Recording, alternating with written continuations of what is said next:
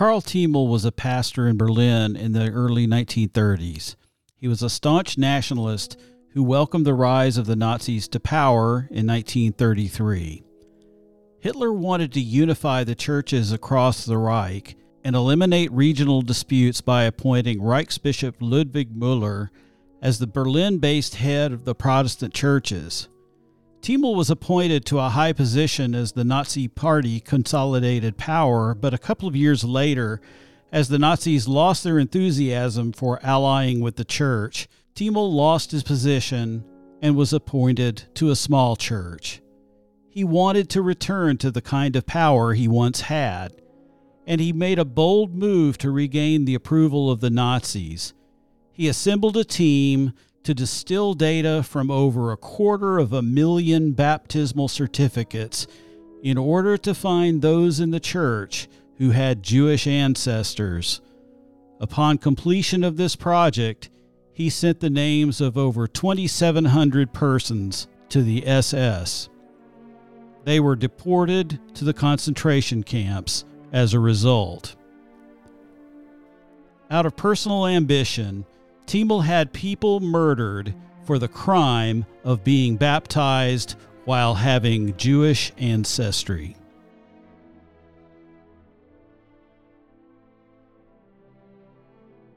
I'm the Reverend Stephen D. Martin, and for the past 2 decades, I've grappled with a crucial question. Why are Christian leaders often found on the wrong side of history? This introspection has been a journey, one that has led me to scrutinize our past to glean insights for our present. It's not about criticizing the church out of bitterness. It's about understanding our missteps to avoid repeating them. The stark revelations of the church's failures during the Third Reich have been particularly illuminating. As we embark upon this exploration, we aim to unravel the complexities of those times and ensure that history does not repeat itself. The Third Reich represents a particularly dark chapter in history. The church, caught in the throes of political upheaval, faced profound moral dilemmas. Some leaders chose complicity or silence in the face of unspeakable atrocities, while alarmingly few resisted. By examining these choices, we gain insights into the complex interplay between faith, morality, and political power. The Third Reich stands as a stark reminder of the perils of moral failure. This podcast will offer an in-depth analysis of the church's actions and inactions during this period. We will look at how the socio-political climate of the time influenced the church's decisions and how certain leaders justified their stance. Now, when people approach me about this history, they almost always ask about Dietrich Bonhoeffer, a pastor who lived during these times. His is the name that seems to come up first when thinking about this subject. Bonhoeffer is best known for his controversial decision to live out his Christian calling by joining the plot to assassinate Hitler, a decision for which he would be imprisoned and executed. A cursory scan of material found on the internet will call him an influential church leader, a leader of the church's resistance to Hitler, and other titles that give the impression that he was a well-known critical voice who led others to stand against the Nazis.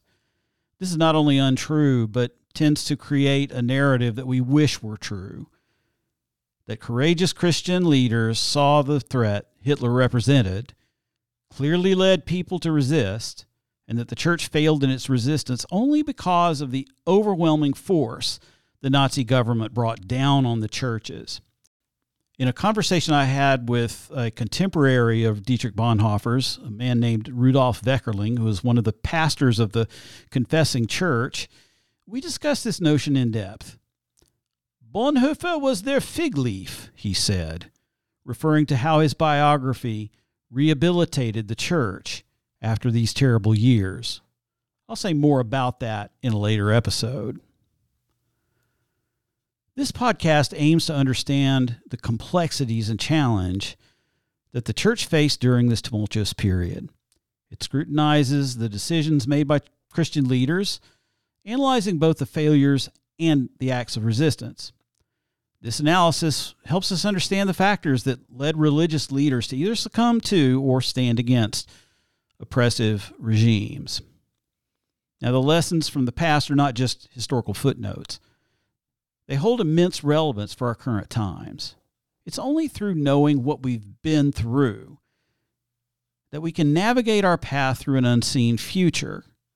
And the more we learn about this history, the more terrifying the similarities to today become.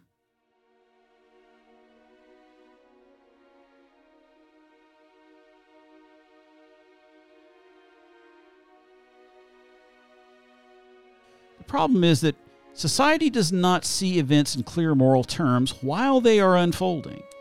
For whatever reason, we humans only seem to be able to determine right or wrong through the lens of hindsight. I refuse to accept this, and I would like to find moral clarity in the times in which one lives, not after it's all over. As Fred Clarkson wrote in his review of my film Elizabeth of Berlin several years ago, what kind of church can prevent a Holocaust? For me, this has become the central question, if not the only question, before the church.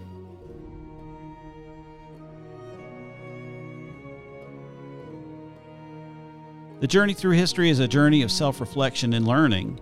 It's a call to action for current and future Christian leaders to be more vigilant, insightful, and proactive in their approach to leadership. Over the course of weeks or months or however long we can keep this going, we'll be on a journey.